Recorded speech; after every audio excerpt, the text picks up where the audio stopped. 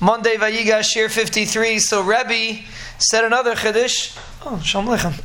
So Rebbe said, you should be Zahir b'mitzvah kalab kibachamura she'ina teyedea matan schar and shal mitzvah. It's a very interesting Mishnah.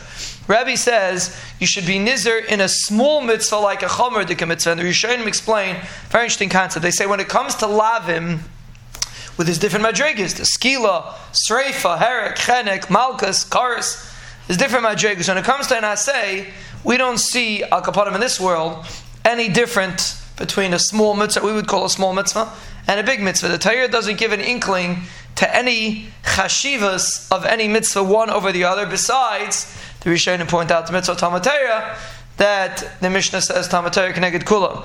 But other than that, all the mitzvahs are all put in one basket, apparently, even though we know they're not really in one basket.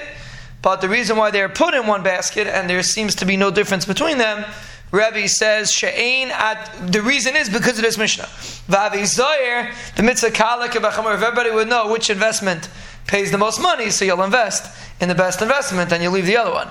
When it comes to a lav, you want to keep a person away, so you have to give him severities, you have to give him chaymer advarim. But when you want to get a person to do something, to get up and wake up and do something, so then you don't want him to know the difference, which one he should try to do over the other one. A person needs a diverse portfolio. So you have to make sure you have every mitzvah in there. So therefore the Torah does not say matan, schar, and shal mitzvahs in order that a person should be nizar in every single mitzvah. And that's the purpose. That's what Rebbe is saying. Have a zar mitzvah kala v'chamor. Why? She'einat teyedeh. You don't know matan, schar, and shal mitzvahs. There is a matan, schar. One mitzvah is worth more than the other. We just don't know what it is. So Mela, and the Ben Hashem did it on purpose, that we should be nizar to try to do every mitzvah kehoigen properly.